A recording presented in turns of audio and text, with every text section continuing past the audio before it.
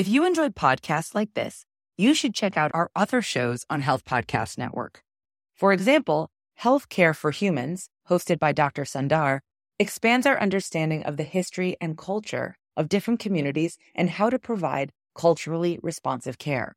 There's an episode you should check out where guest Dr. Duran details the systemic barriers faced by individuals with DACA status and highlights the importance of addressing these barriers. Check out Healthcare for Humans on your favorite podcast platform or visit healthpodcastnetwork.com.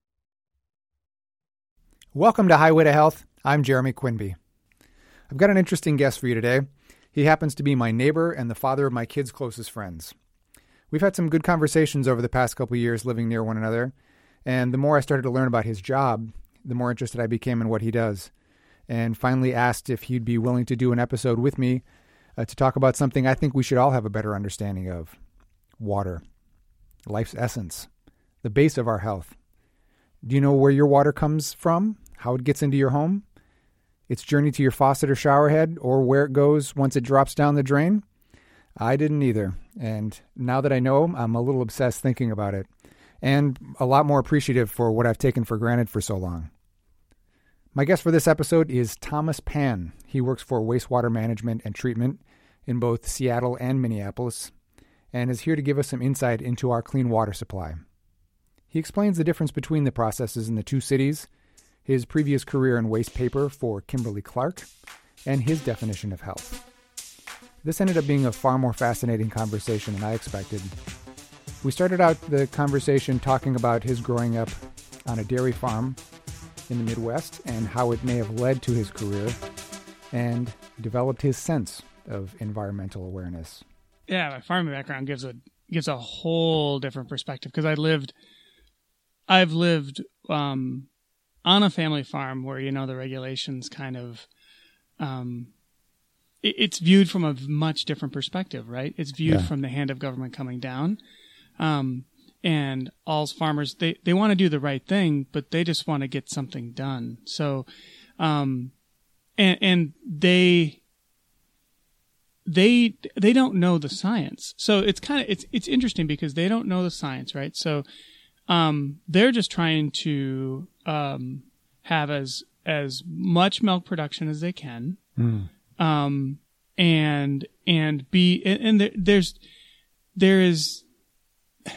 people think it's they're giving them this oxytocin, they're giving them everything else, and that's not a family farm. That's not the place I grew up. But like the antibiotics and that, they just want to see the cow get better. They just want to get them back into production. It's not. There is no, pushing them till they're hobbling and doing that people think of when they think of, especially, growing up in a kind of living in an urban environment and seeing, some of the animal activists and some of the, and growing up on the farm, there's nothing like that. I mean, it's just, they're just trying to make a living. Yep.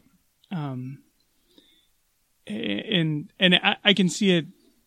I mean, because the Minnesota thing, as you bring that up, and a part of what the Met Council does is they also do water testing and stuff like that. So they'll do so they do a lot of what they river quality monitoring, and they also have other sites around watershed monitoring too. So that they share with like the watershed monitoring. A lot of it is shared with the state and with the PCWA and the pollution control agency that's in Minnesota, which is another, because they're all set up differently state by state. Yeah. All pollution control is set up differently. So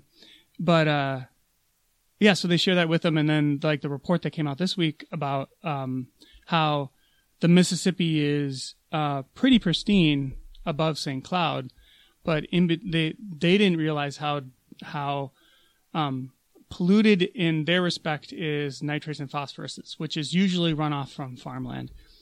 So from St. Cloud to Minneapolis. And so where Minneapolis pulls in it is right up at Fridley. That's where they pull their drinking water from.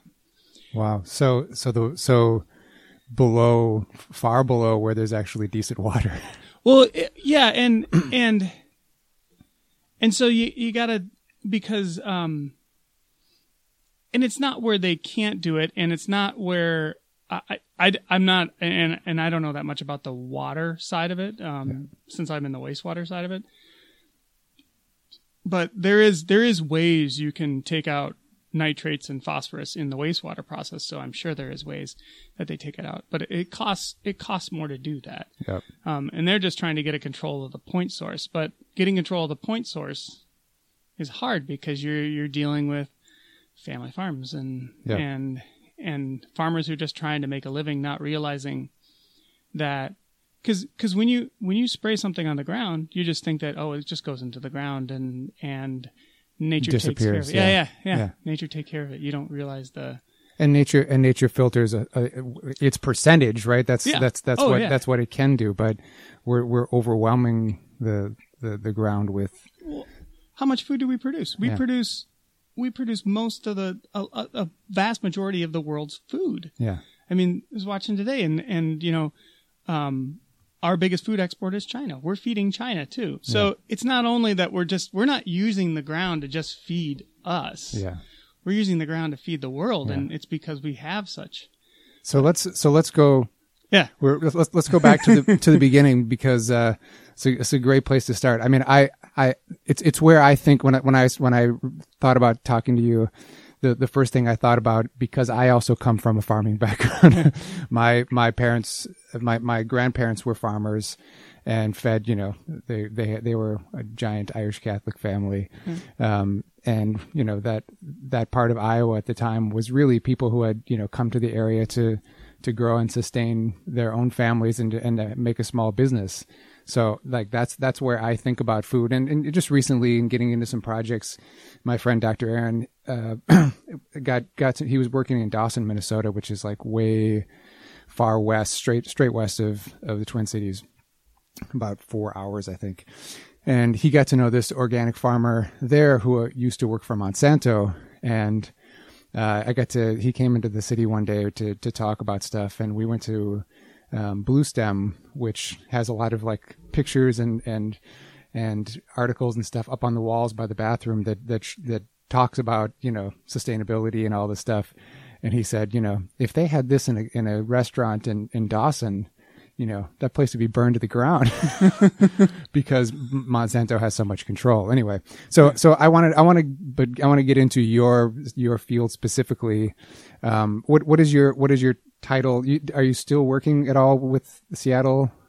Yeah. So you have a couple different titles. I'm taking it. Yeah.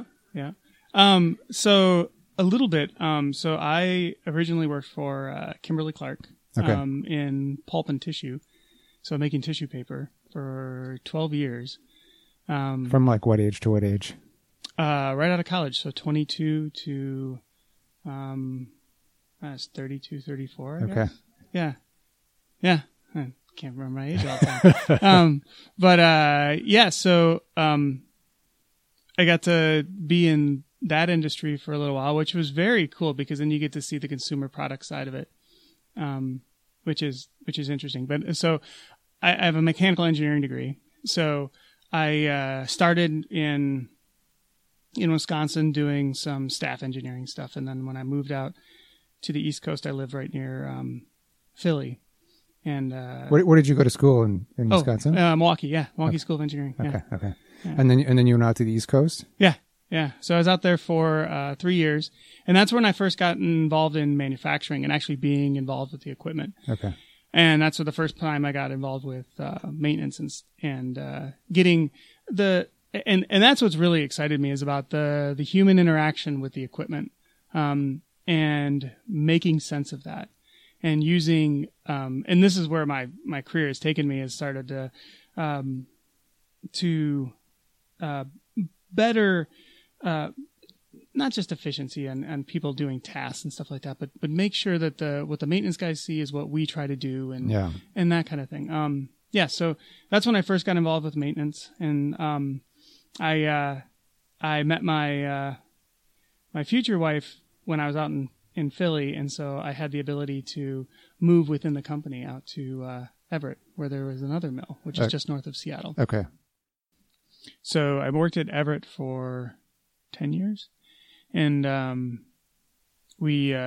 so Everett's main the tissue process. It's so there's I don't know if I've explained. So there's three main players, usually Georgia Pacific, Procter & Gamble, and Kimberly-Clark. And their main focus had been on margin products. And in Everett, just to recap, in Everett you were where? Which company? Kimberly-Clark. Okay. Kimberly-Clark. Yeah. So but Everett Mill, it came up through. So Scott Paper was around prior to '95 when they merged with Kimberly-Clark, but so they were more on the volume business, so not making margin, but making money on volume. Yeah. And the three main players at that time were more focused on doing the margin products. So the Cottonelle, the Charmin, and not focused on. They were doing the margin the volume business, like the Sam's Club, Kirkland Signature for Costco, and that as a side stuff. They'd make that sometimes. But then when the Koch brothers bought Georgia Pacific, who was one of the suppliers for Costco, it had started a little bit, but they had started making a lot more. Private industry started coming in and started because it was labor intensive to run the older machines, and most of the stuff was made in the 1960s. And so it was starting to show its age. But the newer machines you could run with, instead of having like 4 or 5 operators on a shift to run one of the bigger machines, they could run double the size of the machine with the automation and run it with one operator. And what was your role as far as you were the machine? You were supervising the process, or? So I was really title was asset engineer, but it was so I think we went through a little bit, but the tissue making process is really in 2 forms. It's manufacturing, which is taking the pulp and making enormous rolls of tissue, 12-foot diameter rolls of tissue. Yeah. And then the other side of the process is where you make that into the logs and cut it up, which is usually converting or finishing, they call it in the industry. But so I was in Philly, I was in the finishing side, the converting side. And that would be more like little project stuff, upgrading packaging equipment and that stuff like that. On the tissue manufacturing side, really you tried to shut the machine down. We were at like quarterly, we would shut it down for 24 hours. Okay. So for the most part, it was about planning for those types of massive maintenance, where you'd go in and you'd load up on not only your own workforce, but you'd sometimes bring in contractors to work on the machine to get it all set to go for another 13 weeks. And so it's a little bit different of planning. The other thing is, the nice thing about the tissue industry is you get involved with, as me from a mechanical engineering side, I got to get involved with a lot of steam distribution, hydraulics, and then fluids, because there's a lot of pumping of pulp and everything else. Yeah. So, and this is the place that was really old, right? I mean, this factory. Yeah. So the mill had been around since in the 1910s, 1920s is when it came around. That's incredible. The one in south of Philly in Chester, where I worked prior to that, had been around. It was an old soap factory that was around in the 1900s. So what's the history of tissue? Like when did we start using toilet tissue? So it was about the early 1900s. Okay. And really the mass production of what we know as the tissue industry didn't start until like the 1940s, 1950s, 1960s. And really it started up in like the 20s when they started making more mass tissue, and then the Depression, and you see this gap in when they started to make machines, because all the metal processing that would go into making industrial equipment was used for the war. So you see a gap of when new machines get parts came out. And stuff. Yeah, well, and they didn't allow you to build new machines because I mean the one thing about the tissue that's a little bit different from paper is fine paper uses a lot of drums and dries the paper slowly, and they dry it. I mean, normal like writing paper is about 89% wood and about 11% water. Tissue, on the other hand, when you dry it to about 3%. So you dry it a lot more. It's thinner, but you dry it a lot more. And they had to, I mean, when they started making like the premium tissues, they actually dried it even more. And then they started to have to look into, especially in the South, the air conditioning and all kinds of other stuff. HVAC systems keep it dry. But just as an aside, how do they get the lotion on the tissue? So there's a couple ways. One is so like Viva paper towels, right? Yeah. So I was at a Viva plant too, and there were only at that time there were 2 machines in North America that made Viva, because it was the manufacturing process of it is you had to have machines that in order to coat both sides, you had to coat both sides of tissue. And how you did that was one of the machines was the first half of the machine was above the second half. So that's how you'd flip the paper around to coat the other side. Oh my God. So they have to go and double back on itself, right? Since then they've started to do it more in the finishing process. So they'll usually what they do is it's like printing. So instead of index printing, you slather a whole side of a roll, and then you usually do it to the top side. Actually, no, the bottom side of the roll, because top side you drip onto the paper. So you usually do it on the bottom side, print one side, and then you have to turn the paper and print the other side. So how is that not in terms of waste management? What's the impact of adding stuff like that? Is that considered like an additive that's harder to break down environmentally, or is it? The lotions. I'm always interested in like what my impact is. Oh, so. Yeah. So, you know how they always say don't throw paper towels down the drain, right? Don't down the toilet. Yeah. Always put them, and wet wipes too, right? The reason is because in the manufacturing process we put well, not we anymore, but I mean they put wet strength additives in order to make sure it holds up against water. So they'll put chemicals in the paper. And especially in paper towels, they don't do it like some of them, like probably the high-end Charmin and the high-end Cottonelle. They do put some wet strength in just to hold it up. Like Scott Tissue, they don't, and that's why those ones say septic safe, is because they don't actually put any wet strength additive into it. So we're sort of transitioning into waste management. Yeah, we are. Yeah. So from Everett, you move up to Seattle area. You take a job there. How do you end up there? Yeah. So the Everett mill got shut down because they were getting a lot more pressure from private label. And the other thing that was different about the Everett mill, that was the last of its kind for Kimberly-Clark at that time, was it was an integrated pulp and paper mill. So we actually brought in wood chips, pulped them up, and then put them through the tissue process. Okay. What they do now is either there's pulp mills in Canada, and they make big, like 3x3 cardboard stock of white paper. If you see train cars, you'll see them. You'll see like GP written next to it, and that's usually you'll start to see if you know what to look for. Yeah. The other part of it is, so that's for, that's softwood, that's pine and stuff. For hardwood, which is actually soft it's shorter fibers, which is softer to the touch. We actually get it from Brazil, Spain, eucalyptus. Oh, wow. Yeah.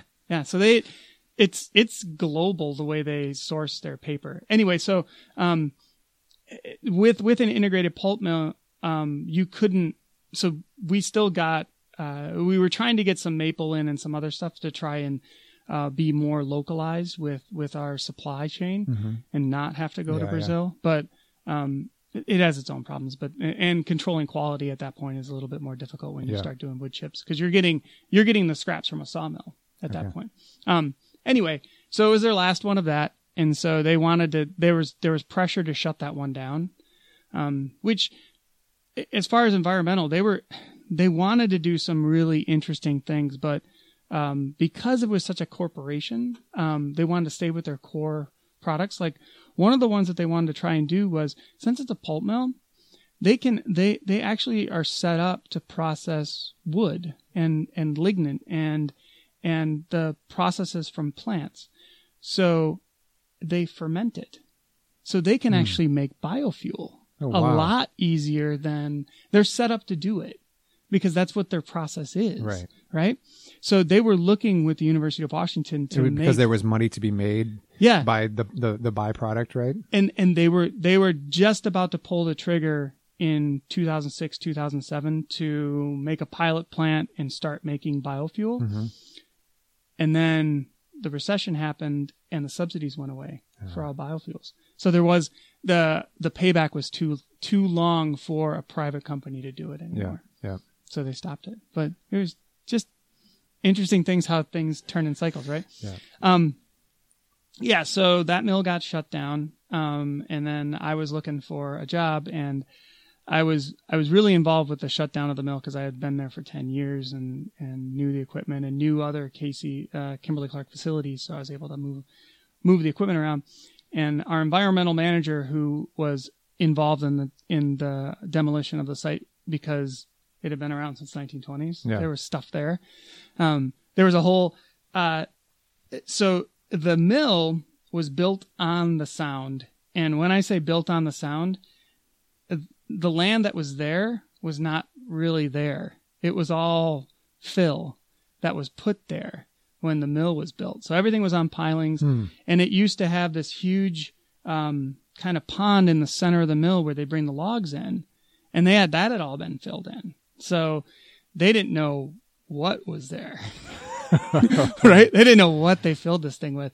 And the other thing that kind of was hard for it was because the bay that it came into was the port of the Navy port for Everett. So they brought the aircraft carrier in there. But 100 years of anything being in one place, you find. I helped when I started the center that I started in Brooklyn in like 2005, 2006. We did a gut reno. We had to, because we started finding all sorts of stuff. There was like fire damage in the walls. They had to like put in new support beams because they realized the fire had actually weakened like the whole center structure of the building. We found newspaper in the walls for insulation. We found they had tile with linoleum on top, with all this stuff underneath the hardwood, and that the weight of that was actually going to collapse the floor eventually. So we had to like have that broken through it. All that tile had to break through. Concrete underneath it had to break through into the basement to like get that. It's always fascinating. Yeah, there was some interesting stuff. And a pulp mill is not necessarily the environmentally friendliest process in the world. Sure. So I knew him, and he actually came from the city of Everett in their wastewater district before he came to be the environmental manager over at the Kimberly-Clark mill. And during that process, he got a job with King County wastewater district. And so when I was looking for a job, it came up that they needed a reliability engineer there. And so I came I filled that position. And so that's how I got into wastewater. Gotcha. So, we talked a little bit before and didn't get this on record, but so you were involved in where they had to set this up. Well, that was before I came, because when I came, what the job was for, the reliability engineer, was for a new treatment plant, because King County had started to move. They needed more capacity for their wastewater system. Because Seattle was growing? Seattle was growing, and really it was the suburbs that were growing too. The urbanization's starting to come, but there's different reasons why treatment plants can handle the urbanization better than they can handle sprawl. Okay. And so they needed to handle the sprawl a little bit more. So they wanted to build one north, and they did that with Brightwater, which is the treatment plant, which is about a fourth of the capacity of the other two, but it was made to handle and it was made at that point in time. It was the largest membrane treatment plant in the world. So And so membrane treatment plant is the new technology in wastewater treatment, which is the membranes. They're microscopic holes that you take the water through to filter out, and they can filter out bacteria. They can filter out some viruses from it. And they're way more efficient in terms of cleaning the water than other methods had been. Yeah, so normal treatment process, even around the Twin Cities and the other two there, they take it just to go. I guess we can go through a little bit of the treatment process, right? So when the wastewater comes in, and collection's a whole different thing, but when wastewater comes in to a treatment plant, they first screen out the big stuff, right? The tires that come through the wastewater stream. I mean, they get amazing. You wouldn't think it could fit down the pipe and someone could get it down there, but amazingly, some things find themselves through there. But yeah, so they have they're called bar screens, but it's just a big grate, and they take out the trash, and really that goes to landfill. Okay. And then they go through they kind of churn up the water a little bit and send it through settling tanks. And really what the job of a settling tank is, the inorganics, they try and settle out to the bottom. Yeah. Actually that's right before the settling tanks, but they settle out the inorganics, and that actually gets sent to landfill too because it's inorganic. Yeah. Then the next start is they settle out the heavy organics and let the scum and the fats and the oils sit on top. So they skim off the scum on the top, and the heavy organics they send that as sludge and to solids process. So if we keep going through the liquids process, that liquid then they send to aeration basins. So they pump a whole bunch of air into it, and really it is to feed bacteria to eat the organics that are insoluble. So they're soluble. They're contained in the water, and they can't get it out by settling. So the bugs eat it, they die, they take that and they process that in the sludge. And then the final settling is they just let it sit with more bacteria, not as much, not any air in them. And then after that, it's usually taken off site. And after that, they call it secondary. So in the early days, the first part of the settling part and no aeration and bugs, that's primary treatment. And there's cities to this day that just do primary treatment, not secondary treatment. Really? Like large cities too? Vancouver, BC. Wow. Because they were coming down and looking at us to see how they could put in secondary. Yeah. So yeah, there's larger cities that still do it. It's just a matter of it's a lot more cost to do. Yeah. Because you got to pump air, you got to have huge blowers, you have to have a lot of stuff to do it. Yeah. So out of that secondary process, you usually send it out. You send it out to a body of water, and usually you put in a little bit either chlorine or you do some sort of disinfection on it. Okay. To kill the final stuff.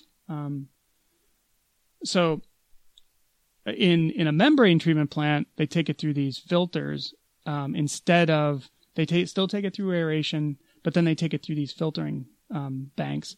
And that'll get it about 7 times cleaner. So you can use it as reclaimed water at that time.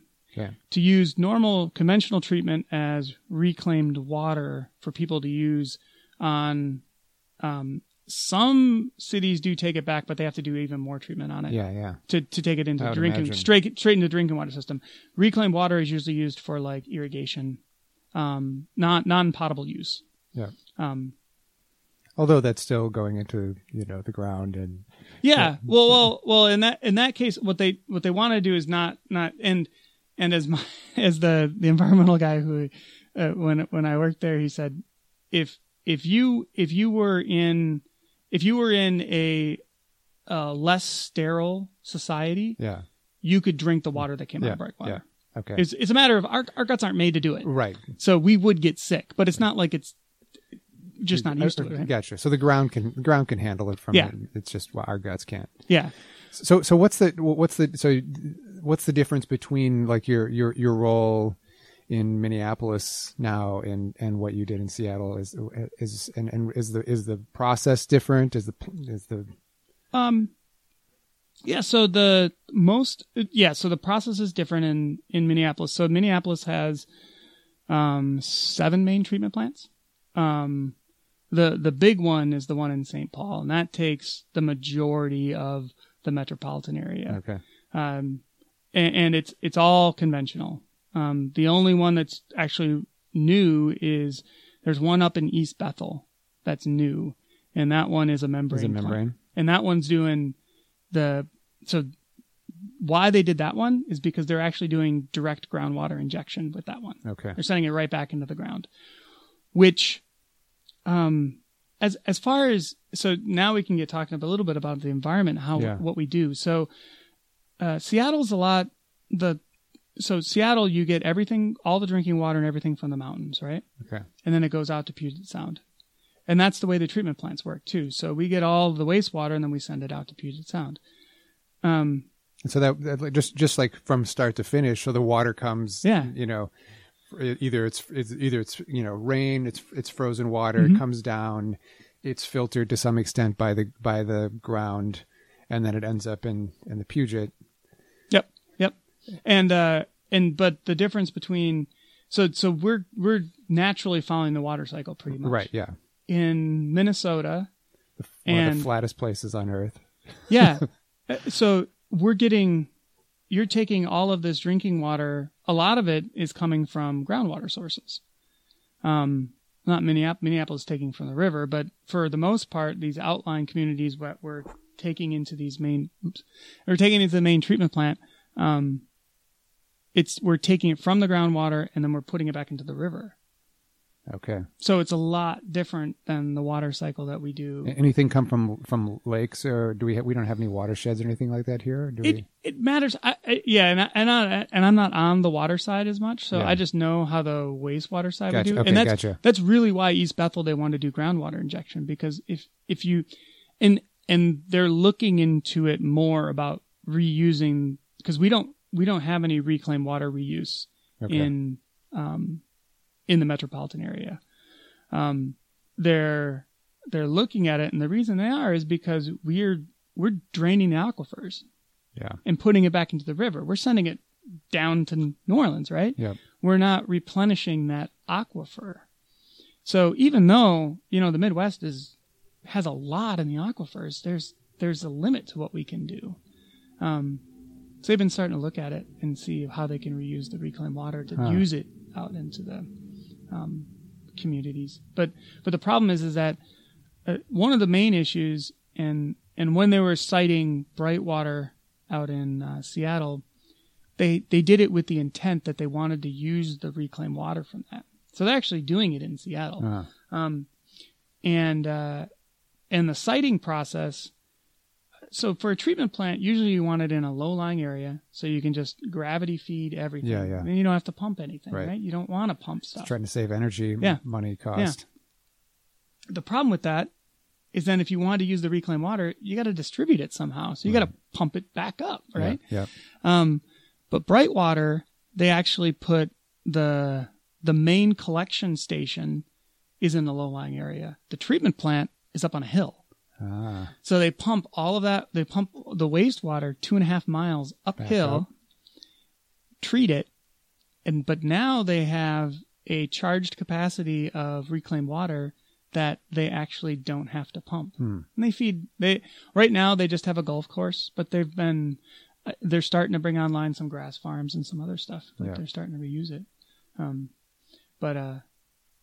It's kind of funny because no one wanted a treatment plant in their backyard, right? So the siting process of that one, they were going to put it right next to the sound on an old, I think the refinery's a little bit reused, but where the outfall is, which it means where we send the water out into Puget Sound, that's where one of the original sightings was going to be. But it was right next to a city, and there was a road, but it was only a 2-lane road, and it was kind of in a residential area. And so the problem is, the byproduct of wastewater treatment is the solids process, which we didn't go through. We didn't go right. through solids yet, but yes, I mean, I was thinking about it when you were talking about it. But I was like, But so that had a restricted access kind of, and so they didn't really the mayors and them really fought it heavily because they didn't want all that industrial equipment coming in and out. So they cited it at an old garbage dump, it was not a garbage dump, but a demo yard where they put old cars, and a soup factory was there too. And the funny thing is that the neighbors, they really didn't want it because they were fed up with the soup factory because it stinks. They said on French onion soup day, it was like the whole neighborhood smelled, right? Yeah. But when they put in, I joke about Brightwater because it's like it's an odor control facility attached to a wastewater treatment plant. Because and the agreement with the neighboring community was that they would not. So it's a 90 acre plot of land. 30 acres is the treatment plant, and the rest is all the restoration for when they built the treatment plant, they decided they wanted to do low impact construction. So everything they dug up, they kept there. So there are a couple hills for when they dug down to create all the tanks and stuff. And they also resurrected one of the natural streams that was going through there. So it's walking past and everything else. And the agreement was they wouldn't be able to smell anything outside of the main 30 acre fence. And so that's what they did. And since 2012, they've never had an odor complaint. Wow. Because you walk that treatment plant and you cannot tell you're in a treatment plant. That's pretty surprising. It's only when you open the doors that you can actually that you start to smell. But other than that, so solids process. So all that sludge we collect, it goes through, and there's a couple ways that they do it. So in Seattle, they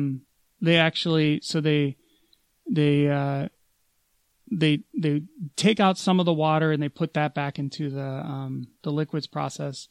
The rest of the sludge they take into digesters, and they digest it, and they take the methane and is the digesting with the bacteria? Yeah. So they have anaerobic bacteria in the digesters that they use in order to digest and it creates methane, and it breaks down all of the harmful bacteria that are in the wastewater that's in the sludge.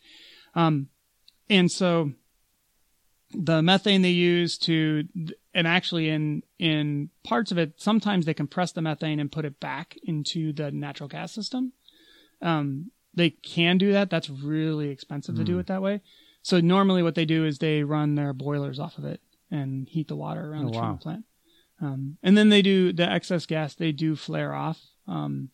If they have any, they will. But and so then that digested sludge, they send it through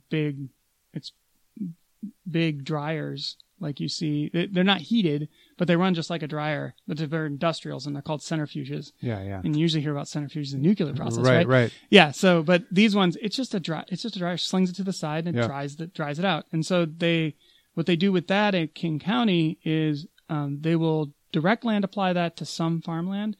A lot of it goes back out to Eastern Washington, gets mixed with regular compost, and then they make compost out of it. Okay. In the Twin Cities, there's two treatment plants, one down at Empire and one out in Blue Lake, that they do the Shakopee, that they do digesters on. Okay. All the rest of them, the sludge they collect at each of the small treatment plants. So Hastings, Stillwater has one, Cottage Grove has one. So those ones, and when they do Empire and Blue Lake, when they're not digesting, they send their sludge back to the Metro Treatment Plant, which is the one in St. Paul, and they burn it.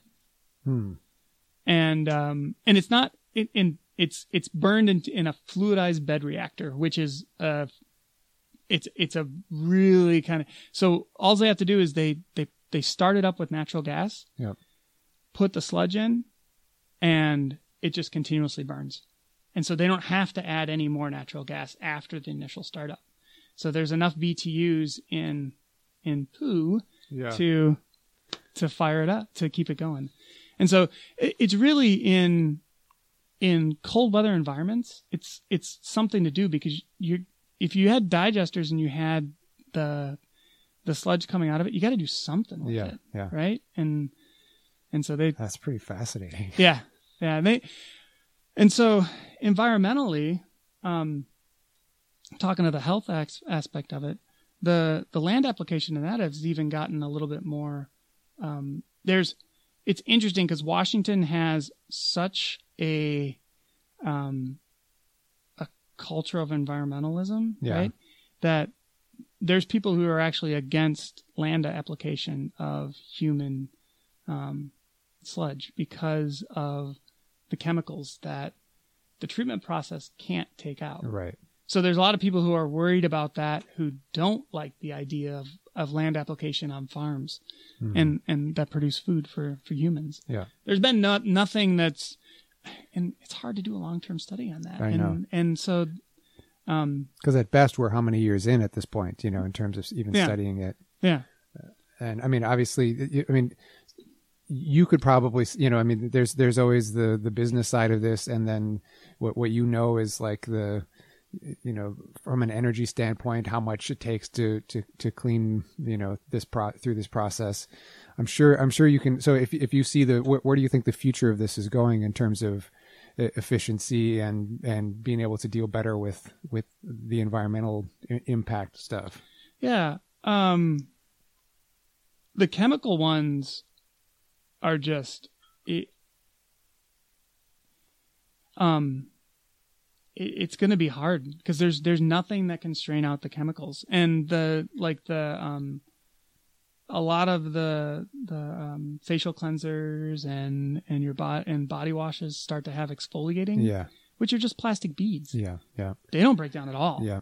We're sending them right back out because we have nothing unless you're in the membrane process, and then we got to do something with it once we clean out the digester. And there are just very few of these out there. Yeah.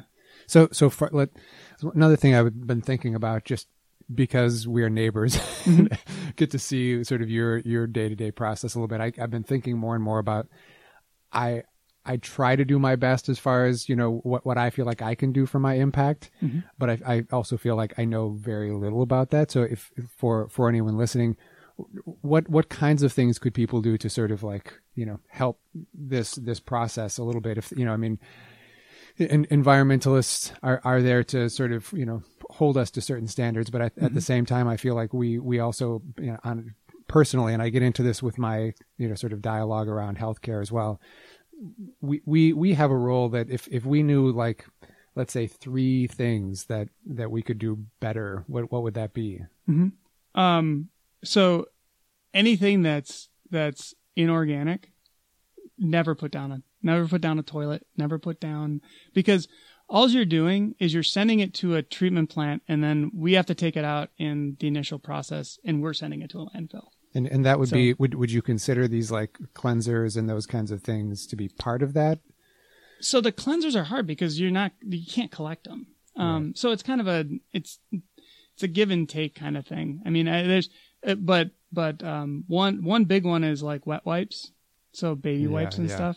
And they say flushable. They're not flushable. Yeah. And the treatment process has such a hard time with them. Okay. Because and so the one I didn't talk about was how we actually get it to the treatment plant, right? It's on the east side of St. Paul. Yeah.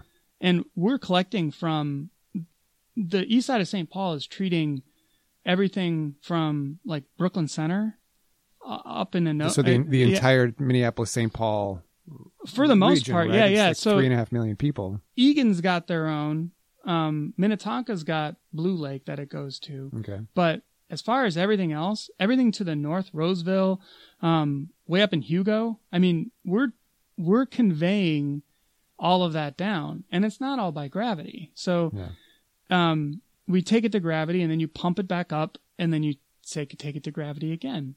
And those pump stations, they don't have bar screens. They don't have any of the screening equipment for the most part. Yeah. So we're spending time going out and making sure that those ones aren't plugged up. And that's actually where you get your overflows. You don't get your overflows or any kind of sewage contamination from the treatment plants. Yeah. They don't, they're huge. And I think this is interesting to talk about because most people, I think, like, and I'm sure I was, I know a little bit more about process now, but we live in an area with so much water, with so many lakes. And I think some people think that, we're just filtering, water from all the water that's around us. And we're not realizing how much of this wastewater is being reused and how much of it needs to be reused because it has to go somewhere. Mm-hmm. And that, that's actually our source. And I think it's good for people to understand this process a little bit. Yeah, and I would say even for the past 5 years, I've been learning about this because even when I worked I didn't know what a whole wastewater process was. Yeah, and we were talking about this at work the other day. Is that we don't teach civics anymore. We don't teach how the public sector works. Yeah. Right. We don't, and there's a lot that goes into it. People like to think that government is wasteful, but there's a lot of long-term thinking in how to do it. That pipe that was over in St. Paul, that was built in the 1910s, 1920s. It's a 14-foot diameter pipe sitting underneath 94 that we can send a boat down to inspect it, right? Wow. It's huge. And so I talked about the sprawl being more of an issue than the urbanization. And that's because of that, because the sprawl we have to take care of an account with lift stations. Right. Urbanization, we're actually set up a lot better to do that because we don't have to move as much, right? It's a matter of distance and there's a couple reasons. One is because everything was combined. So it used to be that all of your drain spouts, all of the runoff from the streets and everything else, stormwater runoff, all went into the sewer system, and everything went down to the treatment plant. So the treatment plant used to have to handle everything. Like 300 MGD, so 300 million gallons a day. Wow. Now it's handling like 180. It's like it's probably half to 3/4 capacity. Yeah. And so there's room in the pipes to do urbanization. But interesting. Well, this has been awesome talking about. I kind of wanted to get into you a little bit for one other thing because you're like a super avid cyclist, one of the most avid cyclists I know. Did that come out of the environmental part of the work that you did, or have you always been? It came a little bit about so when I moved to the West Coast, I got my first road bike when I moved to the West Coast. So I didn't start cycling until I was 25, 26. Yeah. That's kind of what I started too then. And I didn't do any really on the farm either because we lived a mile away from anyone else. Right. Yeah. So everything was all car if you wanted to go somewhere. Yeah. So when I started working up in Everett, it was about 15 miles. And I should have ridden every day for that point, but I wasn't in that mindset yet. We had 2 cars. I didn't have to ride. So I'd only ride like in the nice days in summer. Right. And then when I moved down to Seattle, we moved closer to Seattle. So like right in just a little neighborhood in Seattle. And, at that point, I said, I'm going to get rid of my car when we move because, one, I don't want 2 cars in an urban environment. Yeah. And that's kind of how I started, and I said, we didn't need it. And so I moved down there, and I had a really nice express bus I could take up to the work up in Everett. And then when I was looking for another job, and it was all reverse commute because I was heading out of Seattle. And then when I was looking for the next job, I got the job as a reliability engineer at King County, and it was an 18-mile commute, and it was reverse, and there was no bus service that would get me up there early enough. So I was like, okay, well, I'm going to try it. I'm going to try riding. Yeah. And so, so that's when I started back in 2012. I started and now riding. you're in an extreme weather environment where you can get like 100-degree days, negative 20 days. Do you have a cutoff as far as weather is concerned? Or is it just ice? And snow.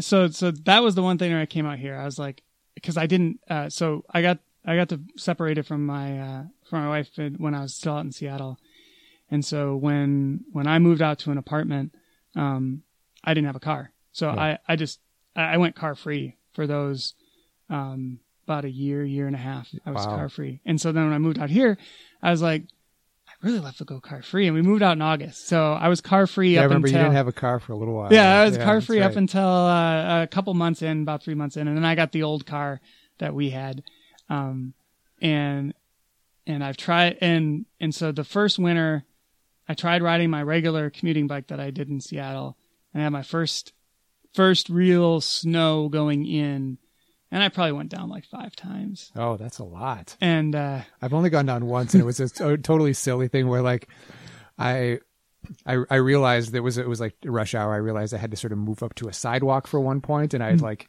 went around something, and then I didn't see the snow plow had like sort of plowed in a sidewalk area, and I sort of hit this bank of like 3 foot of snow and tried to go through it, and it just hit, and I just turned over on my side and fell into the snowbank. So, but I've seen people go down in ice before, which is a really bad wreck most of the time. Yeah. So I was driving my first time in, and I had gone down like 5 times because it was snow, and I didn't have any kind of. It was just regular tires on a 728. And now you have the spikes? Yeah, so at that point I was like, screw this. On the ride home, I went to the bike shop and I said, okay. And I talked to some people about what to do for winter. Yeah. And they said, a couple of the avid cyclists, they said, get a fixie. And now I'm riding, so I got a fixed gear, so the pedals move when in the back wheel moves, and it doesn't, and there is no coasting. Right. So I got that, and then I got studs. When I take the kids to school, I'll take the car because just want them. Yeah. And I do have, I have a family bike. So I have a long tail big dummy, surly big dummy. That thing's amazing. And, we got that when we were out in Seattle, and it's decked out so I have a little 5 and a 8-year-old girls. Our friends are buddies. Yeah. I mean, our friends. Our kids are friends. They're best buddies. But so they'll both sit on the back, and we'll go around wherever. And I've taken them. We'll go on 10, 12-mile bike rides with that thing. Yeah, that's cool. And So what's your right now? What's your average weekly log of miles now that because you're all over the place? Yeah, if I go. If I ride my normal week will be around, if I commute all 5 days, and usually I'll average about 3 to 5 days of commuting, and it's 18 miles one way. So I'll go about 200 miles in a week. That's amazing. If I do it. I pale by comparison. So I like to ask a lot of my guests now to the title of the podcast is Health Is, at the moment within ellipse. I know, and want to kind of get some feedback. Mostly I'm kind of gathering information about what people, their own personal belief system around health and what they sort of develop for themselves. So I asked you to finish the statement, health is ... Yeah, and I was thinking about it, and mine is just, health to me is kind of living within my means. It's more, and the cycling thing, and especially working for in the public domain in a kind of health environmental kind of environment. It's been a lot more of, if it only takes me a half hour longer to ride in. It only takes me, but it's consistent. Yeah. And to me, and I'll get out and I'll have to go run errands, and I can ride there, and it's to me it's a lot more freeing, especially in an urban environment, to ride around. But the living within my means, it's just it's trying to do things simply and trying to do things within my means is what health, what I've grown to have as my definition of trying to live healthy. Yeah. I like it. And the consistency part is like a huge part of things that I tend to sort of preach with people when I'm, I think too many times we get into these up and down periods where we decide to like, eat really healthy for a little while because it's just past New Year's resolution time. Like I go through this with everyone, just like cutting this out, doing this. And I really think it's, there's a certain amount of moderation built in if you're consistent. You don't really have to think about that part if you've already built that part into your lifestyle. And that's, I kind of appreciate that about the way that you go through things. So cool. Thanks. All right, man. This was fun. Yeah. If anyone has any questions, you can contact me. I don't have my email up on the website. If you got any questions for Tom, maybe we can do a follow-up. Yeah. And until next time, be well. Thanks. Pretty interesting stuff. Some things in there I perhaps didn't want to know about the reuse of water, but it makes sense. There's a finite supply of resources on the planet, and water has to rank up there near the top of those we need to protect. If you've seen the movie The Big Short, you know that Dr. Michael Burry, the guy that Christian Bale played, who figured out the banking industry was bound to collapse from its lending habits, which it did in 2008, is now investing in water. Without getting too gloom and doom, I think the lesson to be learned here is that we take a lot for granted. And the better our understanding of how our world around us works, the more connected we are to the source, in this case, water, the thing that makes this planet inhabitable. Without it, we don't exist. Thanks so much to Tom for taking the time to meet with me for this conversation. I really like his take on health, keeping it simple. It's a good reminder for all of us. Something simple I like to start with when I'm treating people with acute and even chronic conditions is to develop a habit of water consumption. Most data suggests about 64 ounces a day, give or take, based on your activity level, size, climate zone, etc. And I find that this simple shift alone can often decrease the symptoms of chronic pain, discomfort, GI issues, and a host of other things. It's a simple test to see if hydration is part of your health challenge. Also, cost-free. Please post your comments to me and let me know what you thought of this topic. Looking forward to hearing from you. Until next time, be good to your planet, be kind to each other, take care of yourself. Be well, my friends.